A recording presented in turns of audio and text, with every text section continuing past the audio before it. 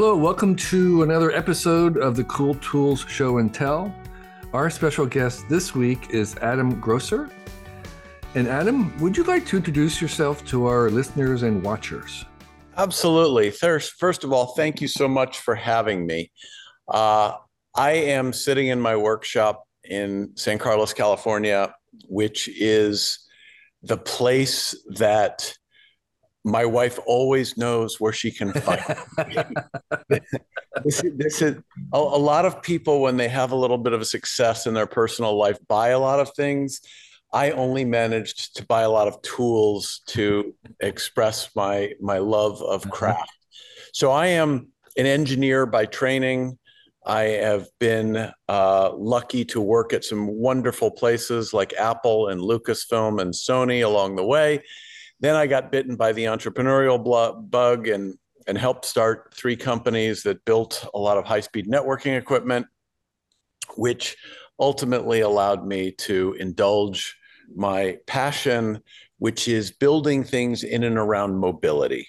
So in this workshop, we have built 4 airplanes, 5 boats, 20 cars and motorcycles, 3 hydrofoils, and a drive-by-wire electric trike, and countless other things over the course of the last 25 years. That sounds exciting. So I'm sure along the way, you've uncovered a couple of tools that maybe we don't know about that we should know about. So what would be a good first choice for you? This is a basic tool that is no longer made anymore. And there was a lovely, lovely tool maker that up in Oregon named Bridge City Toolworks. And they made a line of woodworking tools that were highly functional, but also aesthetically beautiful. For those of you listening to the podcast, I'm holding up a tool that is an automated center finder. And it saves in an incredible amount of time, because you merely adjust the 2 sliding members of the tool, and a scribe in the center creates a center line. So without measuring, I'm going to interrupt. There's a little description of it. So it's about 6 inches long. There's some sliding wood members, 2 of them, and the whole thing they're kind of like a roughly rectangular shape. But there's some brass. There's brass guide pins that ride on the outside of whatever it is you're trying to find the center of. And it makes woodwork incredibly both accurate, pleasurable, and extremely quick, because it takes the manual process of measuring the dimension of, say, a piece of wood or a piece of metal, scribing a center line, and making sure that you had done it in a square, repeatable fashion. So are there contemporary versions of it? That looks kind of antique-y. It's wood and brass. Yeah, no, it looks antique-y. That was Bridge City's shtick, if you will. So they took old tools, made them in a beautifully modern way. These are all CNC'd. Okay. Very, very precise. But they are contemporary tools. So the sad part was Bridge City went out of business a few years ago. I bought almost one of almost everything they've made. They make beautiful, beautiful tools for scribing offsets on the center, on radii, for creating layouts of all different kinds of things. And I've built a lot of acoustic guitars as well. And their tools have been front and center in my guitar making. Right. So another way of maybe asking that is, besides this one from Bridgeport, which I assume is not being made, are there other makers of the same kind of tool? There really aren't. In fact, I have never seen one of these with the small rack and pinion that guarantees that it stays parallel and square. And so there is quite an active market for used Bridge City tools, because they are made exceptionally well and will certainly outlast my lifetime, and I hope to pass them on to children. And so if someone wanted to find these, presumably maybe there's an eBay market on these. They're called the There is. Bridge City Center Finder. Bridge City Tool Works. No, no, the name of the tool, Oh, this is a center finder. Center Finder. And that's all it says on it. Self-centering scribe. But the issue is, Kevin, that somebody has tried to resuscitate the company. So if you look for Bridge City tools now, they exist, but they're not nearly of the same quality that they were a few years ago. Okay. All right. Well, that's a good caveat. But the idea of having the self-centering scribe is really cool. That I mean, I've never seen that either myself. So that's a great one, Adam. How about tool number two? Tool number two is heavy and large, but you said it had to fit on the screen. It's not going to. I'm not going to hold it for that long because it weighs about 25 pounds, and what I'm holding looks like a socket wrench. The you would put a snap a socket onto, but much larger scale. It looks like that. Was it the artist Oldenburg who made the great big? Oh, Klaus Oldenburg. Yes.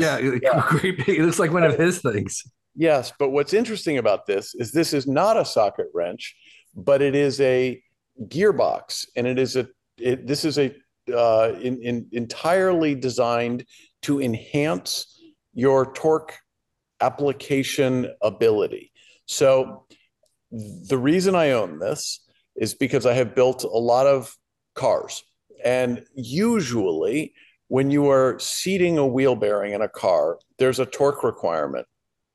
And some of them are manageable, and sometimes you need to use a breaker bar on your torque wrench, but sometimes they're not. And I've done a series of vintage Porsches, and the torque requirements are beyond my capability as a human being to tighten them successfully. So the way you use this is capable of applying 3,000 Newton meters of torque. And it enhances, it gears your torque application of ability up 4 to 1. So actually, I don't know. So a normal human in good shape, how many newtons would they be able to apply? You can, if with a breaker bar, with an extension on a big ratchet, you can get to 1,000 Newton meters, but you can't get it. It's hard. So what this does is if you put 1,000 Newton meters on the input shaft, you get 4,000 Newton meters, obviously geared down, so it's turning less, but you're able to torque these very high capacity bolts to their required limits without using an impact wrench and getting a very precise number. Wow. And why don't you want to use electric? Why is it required to be done by hand? It's a good question, because a lot of these bolts are torque to angle or torque to stretch. And so they have to be done, the torque application has to be done slowly and gradually. So an impact wrench does not, for example, it may hit the instantaneous value, but it hasn't stretched the bolt to its correct length or tension. So the thing you're holding up, this thing is not electric. It's just a lever of some sort. It's a gearbox. The gearbox. So it's geared up to take the extra load. Interesting. Wow, that is cool. And what do you call that? A torque multiplier. Torque multiplier, of course. And are there more than one? Is there a brand that's particularly better than the others? Or are there a lot of them, or is that the only one? I don't know the answer to that, and I don't know that this is a highly sought after device. So I was lucky to find this one, and I'm thrilled that I have it. It was really tough coming up with 4 choices for you, because I have a workshop full of arcane and esoteric things, for example, to swage the hydraulic lines on a Russian 14-cylinder radial engine. I don't even know what swage that means in this context. Swaging is the a circular crimping activity. So if you have a tube and you want to put a fitting on the end of it, you swage it on. It's not like normally crimping, for example, you would just squeeze with a pair of pliers, and that would be in two axes, just top and bottom. Swaging occurs all the way circumferentially around something. Okay. So I have all these weird tools, but I tried to get things that were, perhaps more accessible. I appreciate that, and a torque multiplier is certainly qualifies. So so Adam, tell us about your third tool. Okay, this is the most prosaic thing I chose. One of the things that I have learned, and you held up a little tiny thing about 5 inches. It looks like a wrench handle. Yeah. So this is it's about 3 inches long and about a half an inch in diameter, and it's got a through hole with a bearing in it, and it has a ramp clutch in it. So I can turn it in one direction smoothly, and it locks in the other direction. Like a ratchet. So it's like a stepless ratchet. Oh, stepless. Okay. But this is not for using with sockets. This is for using with these tiny screwdriver bits. And one of the things that I have learned over the years, particularly working on airplanes, is there are hundreds of fasteners where it's just simply not possible for me to get my body or a screwdriver in to tighten the fastener. Often when you're working under the instrument panel or you're working up in, let's say, a landing gear wheel well. And this device allows you to tighten a screw a 1/16 of an inch at a time up in the whole package fits in less than an inch. Okay. So you get the leverage that you would have from a long screwdriver handle. Because there are no steps in the ratchet, you can get a purchase anywhere you need to be. You don't have to be on a click, if you will. Right. So how does it actually do that? Without as you can imagine, a ratchet being these little yeah. So what's in here, you can't really see it, but there's something what looks like a bearing, and behind the bearing, behind each bearing, is a little ramp with a ball and a spring behind it. And that ramp, it's called a ramp clutch, and it locks the rotation of the bearing wherever it happens to be. Mm-hmm. And the ramps and balls stop it from retreating, yet you can turn with the direction of the ramp. Wow. So a ramp clutch, which maybe something people should know. So again, this is brandless. But again, this was a great find. This is one of those $9 on Amazon kind of things that has saved my life hundreds of times. So if someone else would want to find it, what would they search for? Well, this says Blue Point YA480B stamped on it. So I imagine if you typed Blue Point YA480B into a search engine, you would get something approximately like this. I would just search under stepless ratchet and see what comes up. Okay. But or stepless ratchet screwdriver and see what comes up. But again, it's one of those things that I bought for a specific use case and have used it 1,000 times. Wow. In other scenarios. Yeah, no, I certainly see all kinds of needs for getting to inaccessible places where sometimes I have the unratcheted version of those, little angle screwdrivers. Yeah, exactly. Yeah. And I have found those are great, but sometimes you need to only get in, turn a little tiny bit. So yeah. Well, great. Okay. Well, thank you. That is a nice find. That is a pretty general purpose use. The stepless ratcheted. No, not ratcheted. Yeah. So they call them stepless ratchets, but you've heard misnomer. Right. All right. The last tool is, I took some liberties here. So when you talk about things that I use every day, I'm holding in my hand a battery-powered oscilloscope. And an oscilloscope is something that allows you to visualize electric currents. and so you can look at the waveform of a particular signal. And I use this constantly because a lot of my work involves robotic controllers and motion.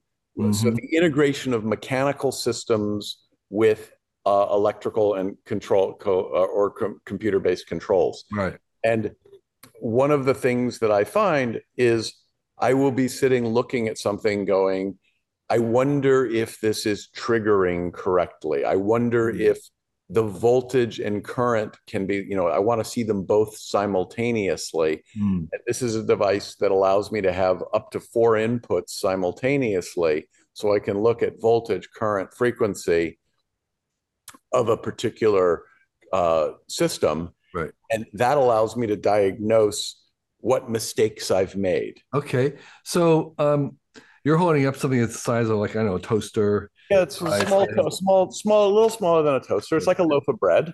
And it has a handle on it. You say it's battery powered. Is that important?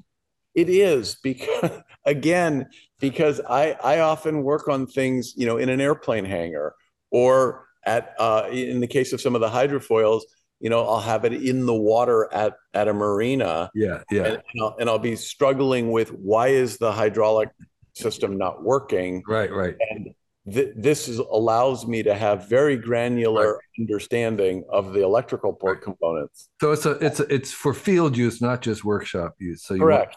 You want something that's battery powered, wireless. And I know that there's lots of makers of oscilloscopes. So is this particular brand and model better than others in your experience? It's not necessarily better, but what it allows me to do, the reason I chose it, is that what you care about is the clock rate of the channels. With the highest frequency that you can sample, and this triggers at several hundred gigahertz, which is a very useful upper bound. Typically oscilloscopes, the less expensive they are, the lower frequency range that they can cover. So where would this fit in? Would this be at the high end? No, this is not at the high end. This is a medium capability unit, but it is multiple trace and color, and it has. I mean, this is the beauty of the consumerization of electronics. I mean, when I was an engineer in school, a device like this would exist in a laboratory. It would have been built by Tektronix. It would have cost $10,000. And now, this is $400 on eBay. And, it's a very different world. But that the fact that it's come down in price and order of magnitude does not really relate to how useful it is. It is an incredibly powerful and wonderful piece of equipment. So there's so what is either the name of the model number and what is the brand and this is it's made by a company called Rigol. I think there are many Chinese manufacturers who build the same unit. Okay. This is a DS1102, and I find it to be, it's been bulletproof. It has worked in cold, it has worked in wet, it has worked in my workshop, and it's covered with dust because I have it hooked up right now. I just pulled it off a project. Yeah. I'm building a large robotic sculpture, and it's in a part of the shop that gets a lot of machining sort of dust and things, and it does not get babied. It earns its keep. So I have a little Fluke voltmeter, and that's sort of like, that's about my level of understanding. This would probably require a little bit more sophisticated questioning. Do you is this a good tool to kind of learn how to use it? Absolutely. Or do you suggest like a YouTube course or something? I was just going to say, that is the beauty of the modern world. And if you Google or you go on YouTube and search how to use an oscilloscope, there are wonderful tutorials. But it turns out that what you're testing with your Fluke meter, which, by the way, my Fluke meter happens to be sitting right here. you're testing voltage and continuity Yeah. and occasionally current. With a device like this, with an oscilloscope, you can see the frequency response of the motor. You can see when it's turning on and off. You can actually look at how the events are unfolding. So if you have, for example, a stepper motor, you can look at the pulses that are controlling the stepper motor or a servo, and make sure that your timing and your software you've written is working correctly. So, as someone who's never used an oscilloscope, although I've seen many of them around, are they easy to damage? Can you do something wrong? Or are they kind of built that way that they? They're tougher. They're tougher than the stupidity. They understand the stupidity of the user, I think would be the best way to put it. There are usually great protections. Okay. That it's very hard. As my friend who is a electrical phobe would say, the magic smoke tends to stay inside. That's really good. Again, if you had a generic term to search for among the Chinese manufacturers, you're looking for like A a 2 to 4 channel two to four channel uh, digital oscilloscope, digital. digital oscilloscope. Yeah, And that's basically it. yeah. It's okay. Um, So I hope that was an eclectic range of oh, formatings that we very much could so. share. I'm now kind of eager to hear what the rest of your collection, but we'll have to come back another time. It sounds like you're doing some really fantastic stuff, and I'm envious of your projects. Well, But thank tell you. us about um, what you're passionate about these days. Maybe a project that you're working on, if you Well, want to I share. I Or don't know if you can see the yellow car in the yeah, background, I do. but It's not moving. it is not moving at the moment, but it does move. That is a uh, 1974 E-Type Jaguar that a friend of mine from England dragged in here about 2 years ago and said in his lovely British accent, which I will not try to imitate, Uh-huh. it's all broken and it leaks like a sieve. Let's make it electric. Ah, boy. So that is a spectacular conversion that has just been finished, Uh-huh. as of this week, after 2.5 years of work, to rip out the 5.3 liter cast iron V12 useless lump and replace it with a 56 kilowatt hour battery, Uh-huh. a motor that generates 300 horsepower, which is, by the way, 50 horsepower more than the V12. Pull the fuel tank out, completely Uh-huh. remake the car. Literally every single part of the car has been rebuilt, reimagined, Uh-huh. repainted, Uh-huh. and the entire front end of the car, was redesigned in CAD to accommodate all of the electrical systems. Wow. We had to design and invent an electric power steering rack, an electrically controlled heating system, all of the power distribution and management. Uh-huh.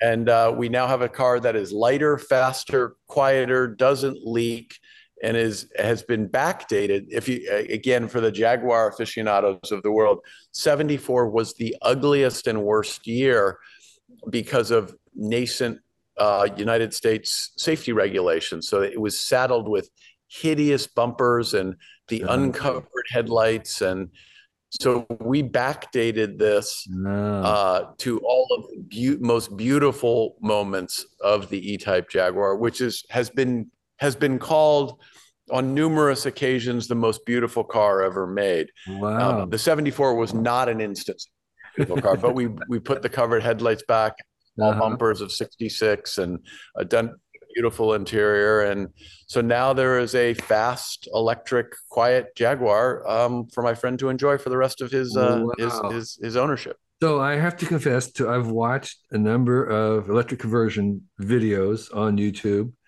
ranging from the VW bugs to Mhm. the campers to a bus, and I was surprised at how complicated and onerous those conversions were. You would think Oh, you It, take out the motor, you put in a electric motor, you take out the gas tank, you put in some batteries. But as you said, most of these vehicles wound up being it's remade in some capacity. oh this I mean if this has been I don't know somewhere between 2,500 and 3,500 hours of work. Right. This was not faint of heart. And it turns out that putting the motor in is trivial. Yeah. That is literally what you would imagine. It is designing a motor mount that picks up where the gas engine worked, drawing an adapter from the where the flywheel and clutch plate used to sit between the motor and the drivetrain. That was 10% of the work. Right. On the other hand, there's 3 cooling loops and one for the battery, one for the controller, one for the heater. There's fluids everywhere. There's high voltage cables. There's power distribution units. There's the low voltage side of things. Uh-huh. There's a CAN bus and all of the programming that you would have on a modern car to trigger things. Right. So, what does that suggest about the prospect of future conversions? I mean, one of the things it says is that making an electric car from the scratch is going to be a much better idea, right? Oh, absolutely. There's no these question. days they use batteries that are part of the frame and all that kind of stuff. So it's like, yeah, I mean, in a certain sense, like the hardest possible thing you could do is to make a conversion versus making a brand new, cool car. I think there's an analogy to houses. It's dramatically more difficult to remodel a house than it is to build a new house. And, if you're trying to preserve the chimney and, the certain few walls, and you're working around an existing foundation, that's way tougher for a construction crew than to just say, scrape the ground, right, and build it up. Okay. So there's that. What I will say to your question about the future of conversions, there will be people who come out with specific kits for specific either types of vehicles or vehicle classes that are well engineered. So far, the people supplying the industry and the things you've watched on YouTube, I would call them well-intentioned hobbyists. Mm-hmm. And there are a few companies who claim to be providing sort of soup to nuts kits to do this. It is still not for the faint of heart. There is a lot of there's a lot of work, a lot of machining, a lot of welding to at least on our part to make this work. But I do think that will change. The question really is, how large is the market? How many people actually care? And those sorts of things. Yeah. No, but it does seem kind of inevitable. I mean, I have a friend who got an old classic Cadillac of some era, and he's working on that one to convert it to electric. It seems to, I mean, there's a beauty in doing it that way. And, but it might be, as you said, it might be one-offs. It may not ever be enough of a market to really sustain this at large scale. The other challenge is that, for example, like in the case of this Jaguar, the rear end, so the Jaguar has a very unusual rear suspension. It has something called inboard. Normally in a regular car, if you go out and look at your car in the driveway, the brakes are out near where the wheels are. You can see the discs and the calipers. The Jaguar, the brakes are inboard next to the differential, and the entire rear end is a unit with dual shocks and the inboard brakes and the differential and the drive shafts. I've never seen a car quite like this. And that rear end could only take a finite amount of torque. So we actually had to tune down the motor in software because the mechanical components weren't up to snuff to handle what this could do. So I think the conversions there's a lot of nuance, right, I guess, as opposed to just putting in a motor and some batteries. Right. So you can certainly imagine kit homes that you make from new, but you can't imagine kit homes for a remodel. Yeah, I mean, and there are people who are trying to do this. I mean, there are people who are saying, and there are one or two kits. There's one kit in particular that has gained a bit of notoriety, and that's for an old Land Rover Defender. And there's three reasons that one works. One is um, there's a large population around the world who like old Land Rovers, so there are thousands of them. Right. Second is it's a ladder frame to which a body is bolted, and the ladder frame has a ton of room in it. So you have a place to put batteries. And the old engine that was in it was very inefficient and very large. So you have a place for a motor and the control equipment. So the combination of those three things has made that the go-to. I can think of two companies offering pretty good kits for that. Everything else is, you're kind of on your own. I saw somebody doing kits for VW Bugs. Yes. Which there were, I don't know, 25 million. Exactly. The question is, how many people care? Yeah, that's right. With the Land Rover, at least, there is a passionate community. Yeah. People who like old Land Rovers. Right. I think the bug aficionado community is a bit smaller. Yeah. Well, okay. That's really fabulous. Thank you for taking time. And what a lucky friend you have. Well, he is a dear and wonderful friend to our family, and it's been a joy. Thank you so much for including me. I enjoyed it very much. Yes, thank you as well. I wish you best on your next project, whatever that might be. And thank you for taking time to share your tools. It's a pleasure. Talk soon. Bye-bye. This year, our Cool Tools blog will be 20 years old, which means we've been posting something new every day for 20 years. It's only possible because of the very engaged and knowledgeable readers and listeners like yourself. You've kept this place going, and we are very grateful for you.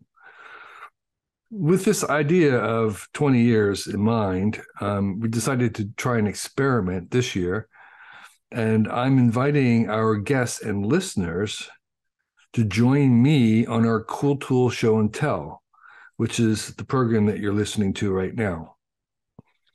So if you feel you'd make a good guest on this podcast and have 4 uncommon tools that you'd like to share with us, please sign up on our form on the website, and we'll see about inviting you. You must be comfortable talking on a video, and you need to have some tools that you can show. We record on, as you know, on Zoom. We do a YouTube version, a video version of it, as well as an audible version. Fill out the form if you're interested, and list your 4 cool tools, and we'll see if there's a good fit. The applications aren't guaranteed in any way, and we're looking at tools that are new to us and appropriate tools, and whether the times will work for you. So we're really interested in hearing from people all over the world, not just in the US, although the tools have to be available online, easily available online. And if you are a longtime listener, you kind of know what the definition of our tools are. They're very broad. They can be anything that's handy, from something in the kitchen to something you use to travel, to a workshop, to something professional that we may not know about. We're really interested in things that we don't know anything about. So this is an open invitation. We'll give it a try. If you think you make a good guest for this podcast, fill out the form. There'll be a link somewhere on our website. And we look forward to chatting with you. Thank you.